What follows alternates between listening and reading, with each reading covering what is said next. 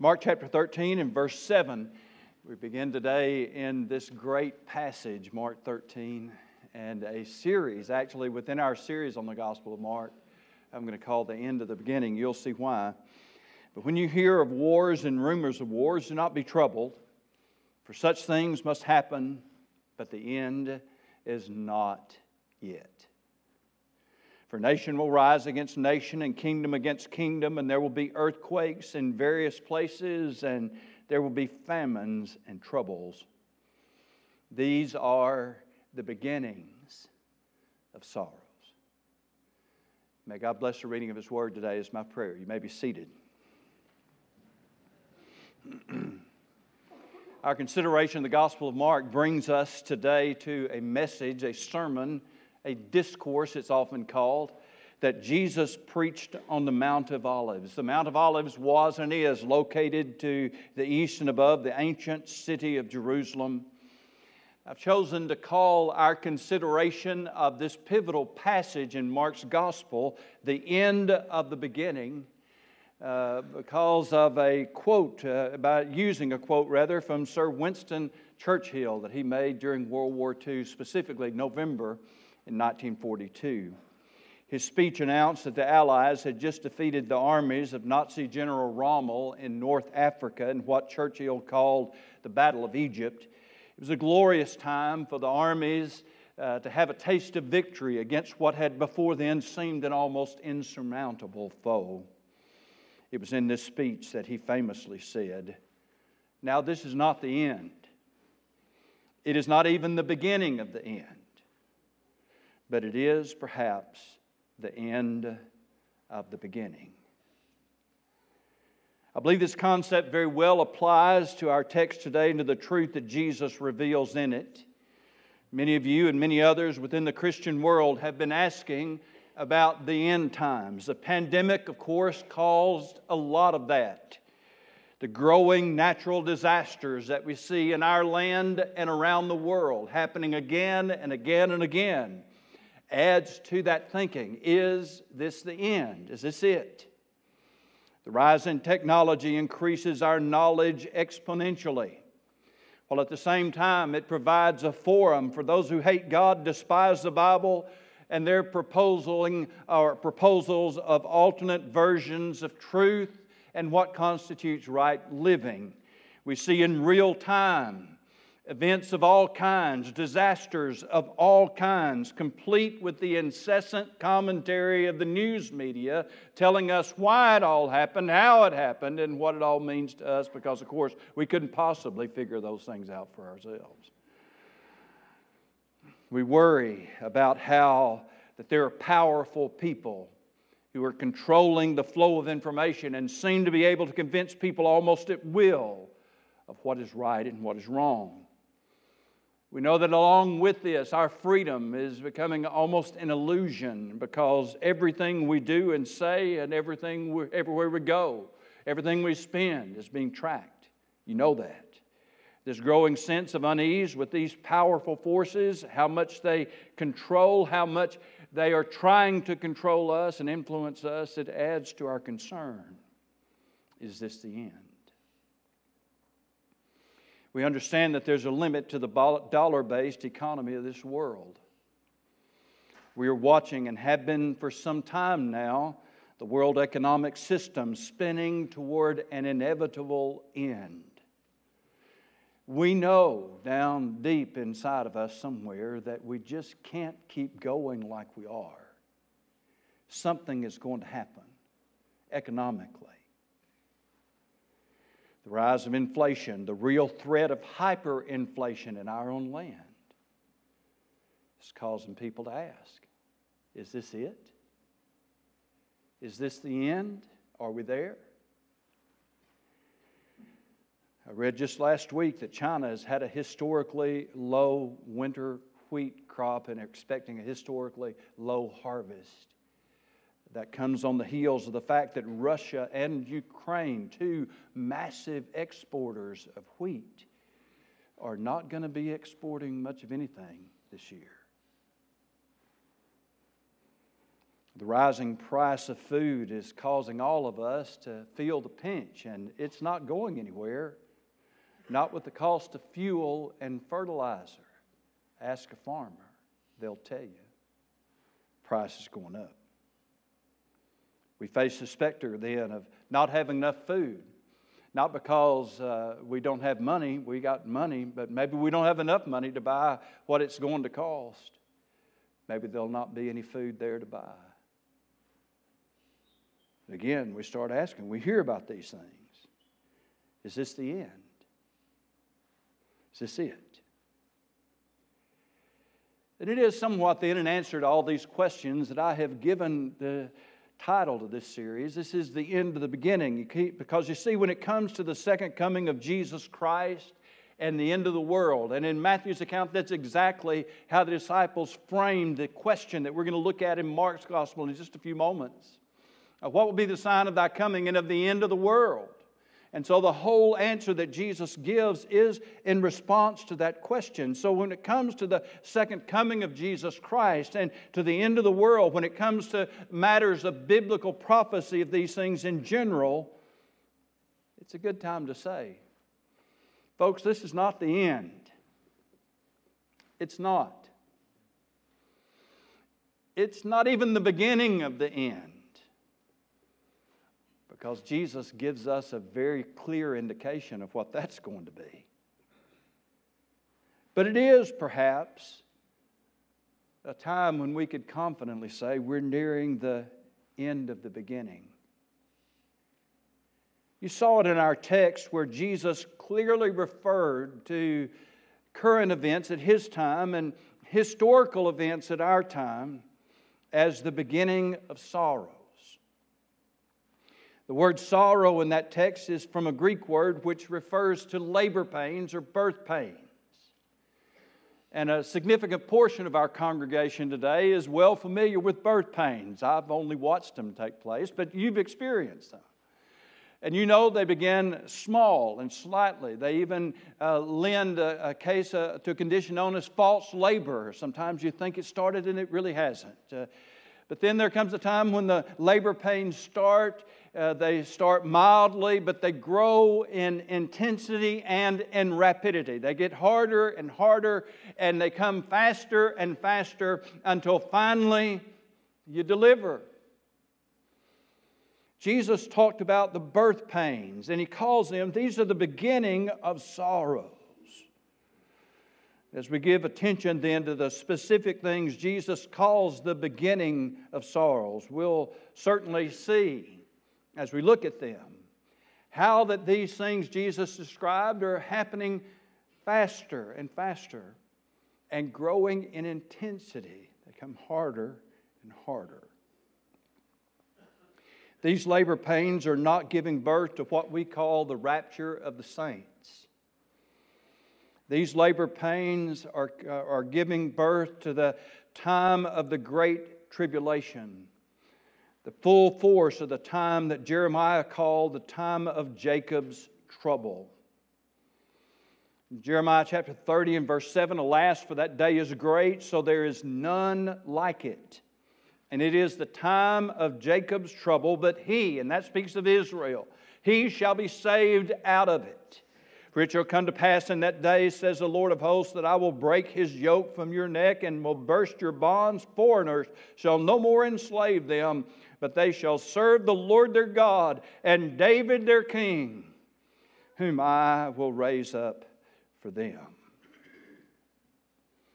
And Jeremiah then promised a time of Jacob's trouble that Israel would be delivered from so that they could serve their king, the Son of David, the Messiah, the King of Israel, your Lord and Savior and mine, Jesus Christ. This presents to us then the truth of the doctrine of imminence. The reason why that we say so specifically that the labor pains, the birth pains, the beginning of sorrows that Jesus talks about in this passage are not portending the rapture of the saints, that is portending or previewing or bringing about what's going to be delivered is not the rapture. What's going to be delivered is the tribulation? The reason why we say that is because of the doctrine of imminence. You may not have ever heard that before, so let me explain it to you. That means that the time when Jesus returns for His people has been presented as an event that every believer could expect and watch for since the time that Jesus returned to the Father. You remember at His ascension, there's the angels who came back saying what? This same Jesus that you've seen go is going to come back in like manner. Right at that moment when Jesus left, there's that promise. He's coming back. And so the doctrine of imminence tells us that every believer throughout all history has lived and died looking for the return of Jesus Christ. And I want to say to you very clearly today that the return of Jesus Christ for His people could literally happen at any moment in time. It could happen today. It could happen tomorrow. Imagine getting up and getting ready for school and boom, just like that, we're gone. Hey, it could happen. It could happen at any minute, at any time. There is nothing preventing it. There never has been. It could happen at any time. That's the doctrine of imminence. And if you think about it for a little bit, it really just makes sense to us.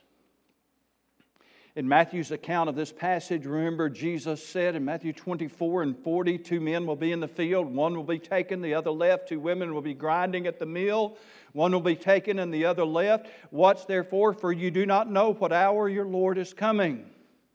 And He would go on then to explain why this is so in verse 43 of that same passage, Matthew's account again.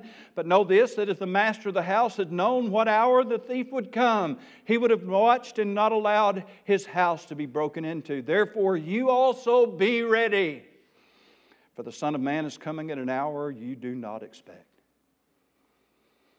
Had the time of Jesus' return to gather His people together been particularly identified, as, for example, July of 2022.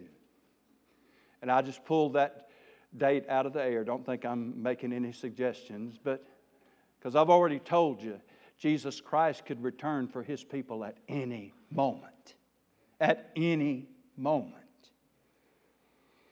But had the New Testament clearly identified a date, well, it's going to be July 2022, then there would have been generations of people who lived and died and served without any urgency to their living, without any urgency to their serving, that is brought by the fact that we know that Jesus could return at any moment. Even more importantly, generations of God's people would have lived and died without the blessed hope. And what is the blessed hope? Titus chapter 2 and verse 11, for the grace of God that bringeth salvation hath appeared to all men, teaching us that denying ungodliness and worldly lust, we should live soberly, righteously, and godly in this present world, looking for that blessed hope and glorious appearing of our Lord and of the great God and our Savior, Jesus Christ, who gave Himself for us, that He might redeem us from all iniquity and purify unto Himself a peculiar people, zealous of good works.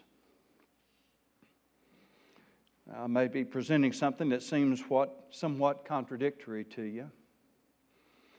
I tell you that the beginning of sorrows that Jesus speaks of in this passage portends the great tribulation. That is a time of 7 years.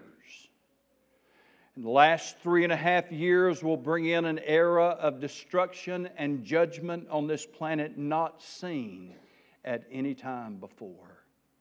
And the loss of life unparalleled since the days of Noah. But if the rapture can happen at any moment, and it can, and if the rapture happens before that time of great tribulation, and it does, then aren't the birth pains also a sign of the impending rapture? I'll give you that. If you want to take that argument, I'll concede that ground to you. But only to a point. Because Jesus very clearly teaches us that the time of our gathering together unto Him is an unknown and unexpected time. Though we all believe that Jesus Christ, or at least I hope we all do, believe that Jesus Christ is coming back and it could happen at any time, we have trouble injecting that into our moment-by-moment life. Well, I'm going out to eat after church. I'm going to be back tonight at 5. Got my sermon all ready. Going to be fun out of the prophet Hosea. Hope you'll be here. We have plans and details. We have structure that we follow. But I want you to know one of these days our routine is going to be eternally interrupted by the return of Jesus Christ. That's going to happen. And when we do, we're not really going to have time to be surprised, because the Bible tells us it'll be in a moment, the twinkling of an eye, a nanosecond of time, that those who are dead in Christ will rise in a new glorified body. Those who are alive and remain will be instantaneously, in a twinkling of an eye, transformed. And we're going to be with the Lord. And I'll speak more about that over the coming weeks. But for now, you must know that the only way to be ready for that time is to stay ready. Because when that time comes, you will not be given time to get ready. Now, I've been around the world long enough to know that a lot of people are get ready challenged.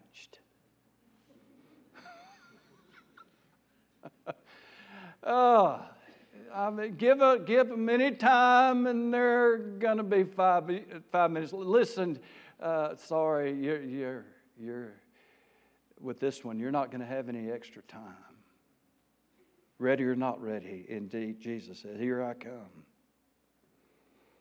So with that understanding about why then I call this series of messages from Mark's Gospel the end of the beginning, we can turn our attention then to what's going on in this passage and what we call the context. The interpretation of prophecy demands that we consider the grammatical historical context of a passage. This is a rule of what is known as hermeneutics, which is the science of biblical interpretation. And a part of that demands that we ask of any text, who is doing the speaking here? What is he talking about? What's the situation that's prompting this discussion? Who is he talking to? All of these things establish for us the grammatical, historical context so that we can look at what is said within the context then of where and how it's said.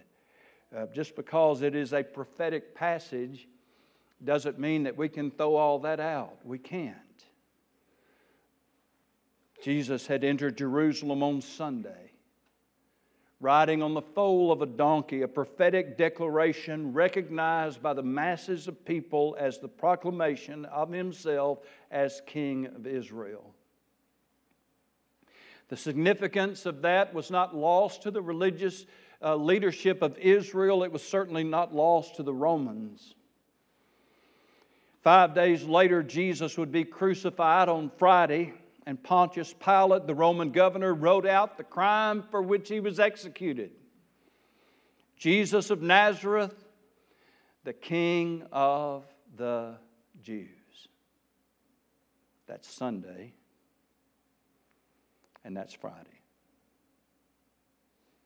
The days in between are commonly referred to as Passion Week. That is, it's a time of Jesus' suffering. We know about the cleansing of the temple. We know about the cursing of the fig tree. We know about the Last Supper. We know about his agony in the Garden of Gethsemane. We know about his lengthy discussions with the religious leaders. We know about the feast at Bethany, where he was anointed by Mary with a fortune worth of spikenard. We know about his arrest. We know about his torture. We know about his trial. We know about his death, burial. And yes, praise God, we know about his resurrection too. Yeah, we know that story well. But there's another aspect of this time in Jesus' life. And even though it is often considered, it is seldom set in the context of this moment. Literally hours before Jesus died, he fielded some questions from the inner circle of his apostles. Mark 13:1. As he went out of the temple, one of his disciples said to him, "Teacher, see what manner of stones and what buildings are here." And Jesus answered and said to him, "Do you see these great buildings? Not one stone shall be left upon another that shall not be thrown down." Now, as he sat on the Mount of Olives opposite the temple, Peter, James, John, and Andrew asked him privately. Peter, James, John, Andrew, two sets of brothers. Peter, Andrew, James, and John. And they asked him privately, "Tell us, when will these things be, and what will be the sign when all these things will be fulfilled?" And his answer to this question is the longest answer he gave to any question he was ever asked. The message that he delivered on the Mount of Olives that evening is second only to the Sermon on the Mount and the amount of coverage that it's given in Scripture. It is a huge message. And it had great significance to the apostles. It has great significance to the Jewish people. It has great significance to the nation of Israel and to us. The message that Jesus gave presents certain interpretive challenges. It always has, and it still does. I have no hope that the sermons I will preach on this passage will answer all the questions about these passages or even address the myriad different interpretations made from them. I will readily and quickly concede that there are different ideas made by good, solid, Bible-believing people who approach the Scriptures from a grammatical, historical perspective. They respect the authority of Scripture, and yet they come to different conclusions. I acknowledge that. For the most part, we can honestly say then with these kind of things, we don't typically make them a test of fellowship. We disagree. We shake hands and leave as brothers because there is room for disagreement in these passages. Some of them are challenging. But the message itself, it's not that hard to see. It falls into three sections with an application, as all good sermons do. The first section is verse 1 through 13. And there Jesus will speak to them of current events, current to them, things that are found throughout history during this period of the beginning of sorrows. Then beginning in verse 14, Jesus will talk about the yet future tribulation, that time period such as none has ever been like it or ever will be again, a time when those birth pangs deliver, and what they deliver is an era of unprecedented judgment. That's covered in verses 14 through verse 23. Then in verse 24, we have the actual return of Jesus Christ to this world with His saints, so that the people who have believed during the tribulation, both Jews and Gentiles, will be gathered together or rescued, and at the end of this great conflict and judgment, the devil will be bound for 1,000 years, and we as God's people then will live and reign upon this planet with Jesus Christ for 1,000 years. The signs of the heavens Jesus mentioned culminate in this last great sign, showing that the fulfillment of everything Jesus has spoken has arrived. What's the last great sign in the heavens? Jesus Himself. Jesus Himself will appear, and the Bible says that every eye will see Him. The place in the kingdom then that the disciples have been so concerned about, and we've seen surfaced in their discussion again and again and again already. Who's going to be the greatest? How are we going to do? What are we going to reign with you? Well, we are. We'll live and reign with Him for 1,000 years. Then beginning in verse 28, Jesus gives us some stories, parables, illustrations that make the application of the truth Jesus gave. That is the Olivet Discourse. Mark's account is the shortest. It's also covered in Matthew and it's covered in Luke. And we'll pull together these three in our consideration of this pivotal passage. In these stories, then, of application, Mark records really only two of them. They have become the source of a lot of disagreement and a lot of speculative and even fanciful interpretations. When we get down to the end of the message, we'll consider them in detail. But I want to mention one of them this morning because of the prominence it has held and continues to hold in some circles related to the end times. And that's this one, Mark 13 and 28. Very famous. Now learn this parable from the fig tree. When its branch has already become tender and puts forth leaves, you know that summer is near. So you also, when you see these things happening, know that it is near at the doors. Assuredly, I say to you, this generation will by no means pass away till all these things take place. It was on May the 14th, 1948 at midnight when Israel was declared an independent state. That declaration came at the official expiration of what was known as the British Mandate over Palestine. You can read about that more. It's all over the internet. It was an incredible event. It happened at midnight in Palestine. 11 minutes later, President Harry Truman handed a handwritten note that was timed perfectly so that it would hit the 6 o'clock news here. No, I don't think that was coincidental.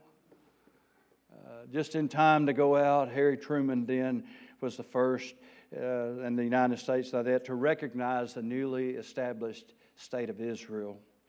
It's an interesting thing, the second nation to recognize Israel, Soviet Union. Interesting, huh?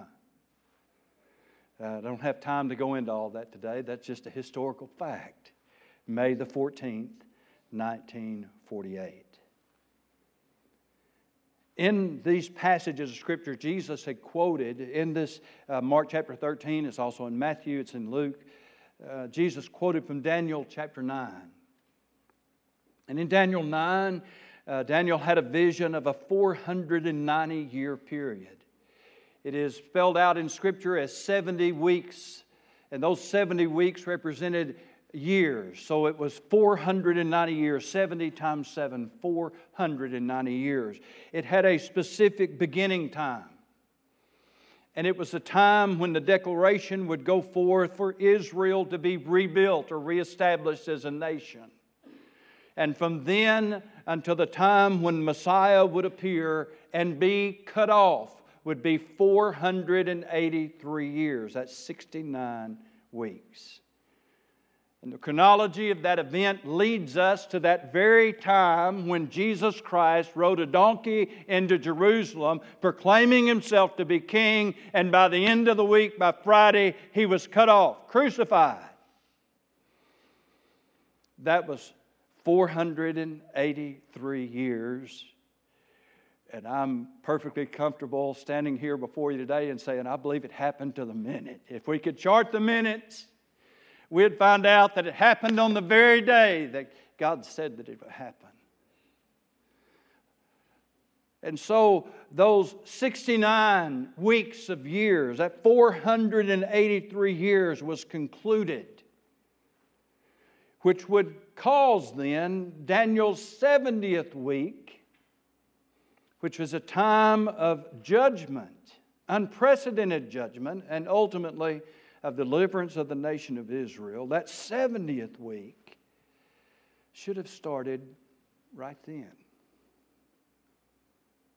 I mean, in the chronology of everything else was fulfilled perfectly. 483 years, boom. Where's that 70th? See, one of the crucial aspects of Israel was going to be the reestablishment of the Davidic line of kings. God had promised that. So for the son of David to enter Jerusalem at that very moment, be cut off, then and rise again, as he had predicted, would signal the beginning of the 70th week of Daniel, a time of apocalyptic judgment on the planet, where Jesus comes and judges the planet. But it didn't happen.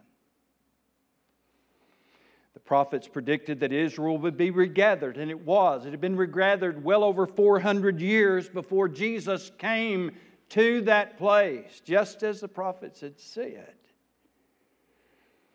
And when Jesus brings Daniel's prophecy up in Mark chapter 13, he does so to show that something will come that will reveal this time of God's great judgment in the tribulation.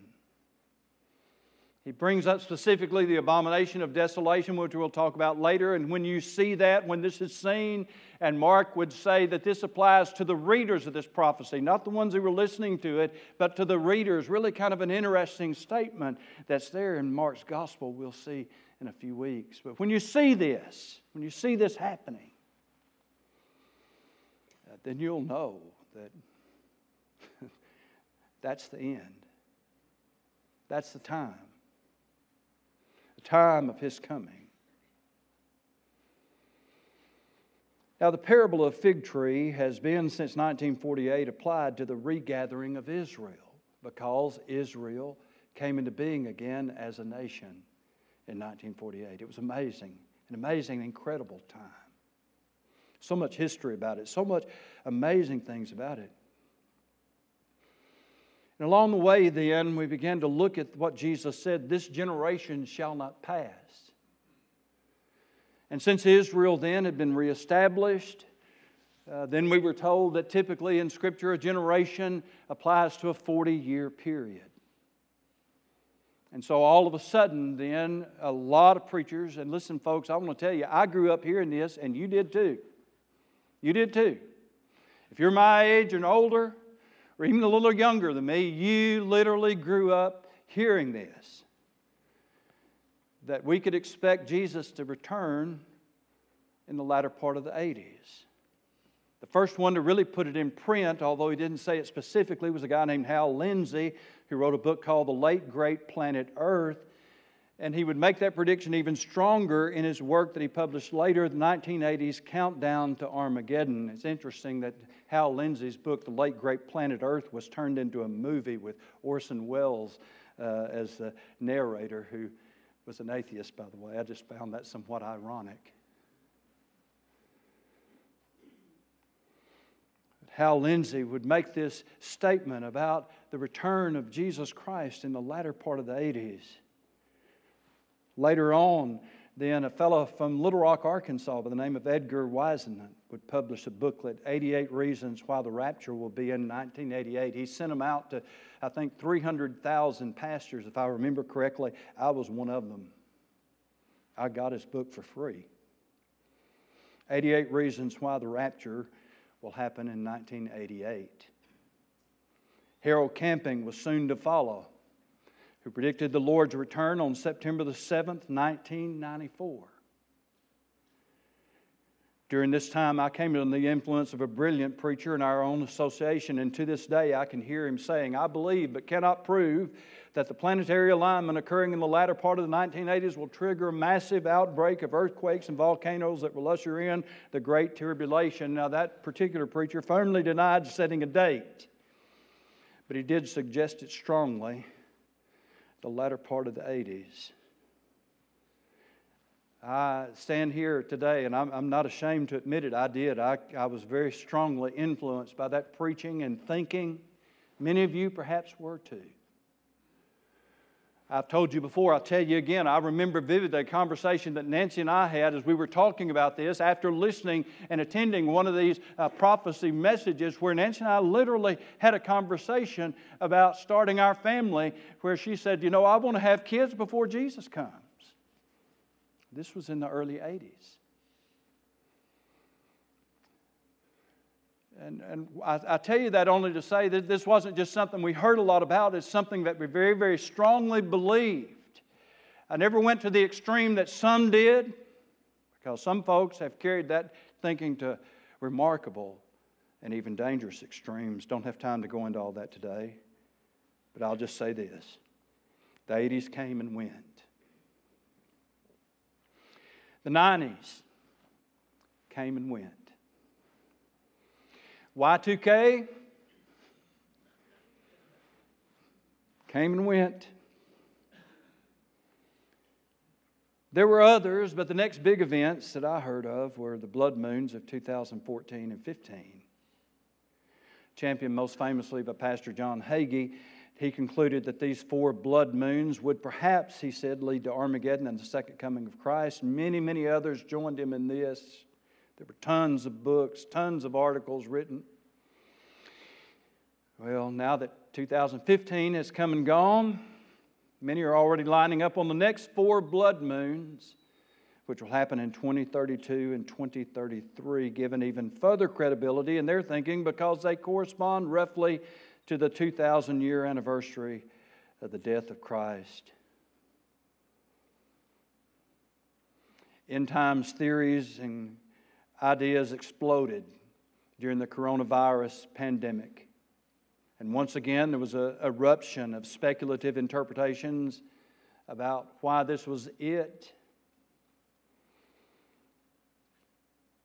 Folk, all of these things and many more like them have served the fuel of vision in our world of the second coming of Christ as what one writer called mindless, fundamentalist fantasy.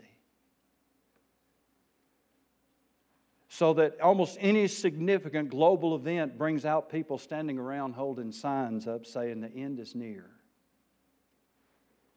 That's my way of saying that all of these predictions that have failed have caused the world to look at us as being even more odd than they normally do. They think we're just a little crazy. Interestingly, these days, the loudest voices, listen to me people, the loudest voices proclaiming the end of the world are from climate change activists. Ask them. They believe the end is near. Am I telling you the truth?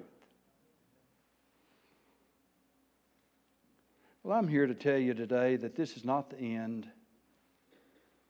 We're not at the beginning of the end. But I do believe we're rapidly approaching the end of the beginning of sorrows as Jesus described them in this passage. The next event on God's prophetic timetable is the rapture of the redeemed. What sign in Scripture is given us of the rapture? None. The rapture will occur without warning and could literally happen at any moment. I believe that not because I see a sign, not because I think I see a sign, but because our Lord Jesus Christ plainly promised it. If I go and prepare a place for you, I will come again to receive you unto myself, that where I am, there you may be also. That's John 14:3. So what do we do about it? What do we do with this truth? I like what John MacArthur said, and I don't often do this, but I'm going to do it today. I'm going to quote him, though I don't agree with him on a lot of things. He was discussing some of the practical things Scripture compels us to live out in light of Christ's return. Passages that we will consider, yes, along the way of our messages in the next few weeks. MacArthur said this. He said, that's why it is so important to cultivate a watchful expectancy for the imminent coming of Christ. The point is not to make us obsessed with earthly events. In fact, if your interest in the return of Christ becomes a consuming fixation with what is happening in this world, you have utterly missed the point. The knowledge that Christ's return is imminent should turn our hearts toward heaven, from which we eagerly wait for the Savior, the Lord Jesus Christ. The parables that Jesus gives at the end of this message all emphasize various aspects of our watchfulness, including both our patience and our preparation in case the coming of Jesus for His people does not happen as quickly as we think it might. The truth that He gives to us is not to cause us to hide, but to serve, to motivate us even more to serve Him faithfully. It's not intended to cause us to cower in our homes in fear, but to face the future with confidence and expectation, knowing that it is safe in the arms of the one who loves us and gave Himself for us, our Lord Jesus Christ. We live today in a culture driven by fear. This culture is created by and fed by powerful forces in this world, which are in turn controlled by the Prince of Darkness himself. It doesn't matter if it's a pandemic or a snowstorm. It is used to fuel this culture of fear. It preys upon our young. Ask any counselor about the epidemic of anxiety and panic among our young people today. They'll tell you. Why they're doing it, I don't know what all the motives are, but I do know who's controlling it. And I know that this Bible tells us that God has not given us a spirit of fear. And isn't it interesting that Jesus starts out this whole message with two great things? Number one, don't be deceived. And number two, don't be disturbed. Don't be deceived. And don't be disturbed. The future's in good hands. It's in God's hands. And the next great event on God's timetable is the rapture of the saints. Well, if you believe that, Brother Rich, why should we spend so much time looking at it? Because it's important stuff that God put in the Bible for us. And He wants us to know it. And so though the signs that He mentions are the signs of the tribulation, not the rapture does happen before the tribulation starts.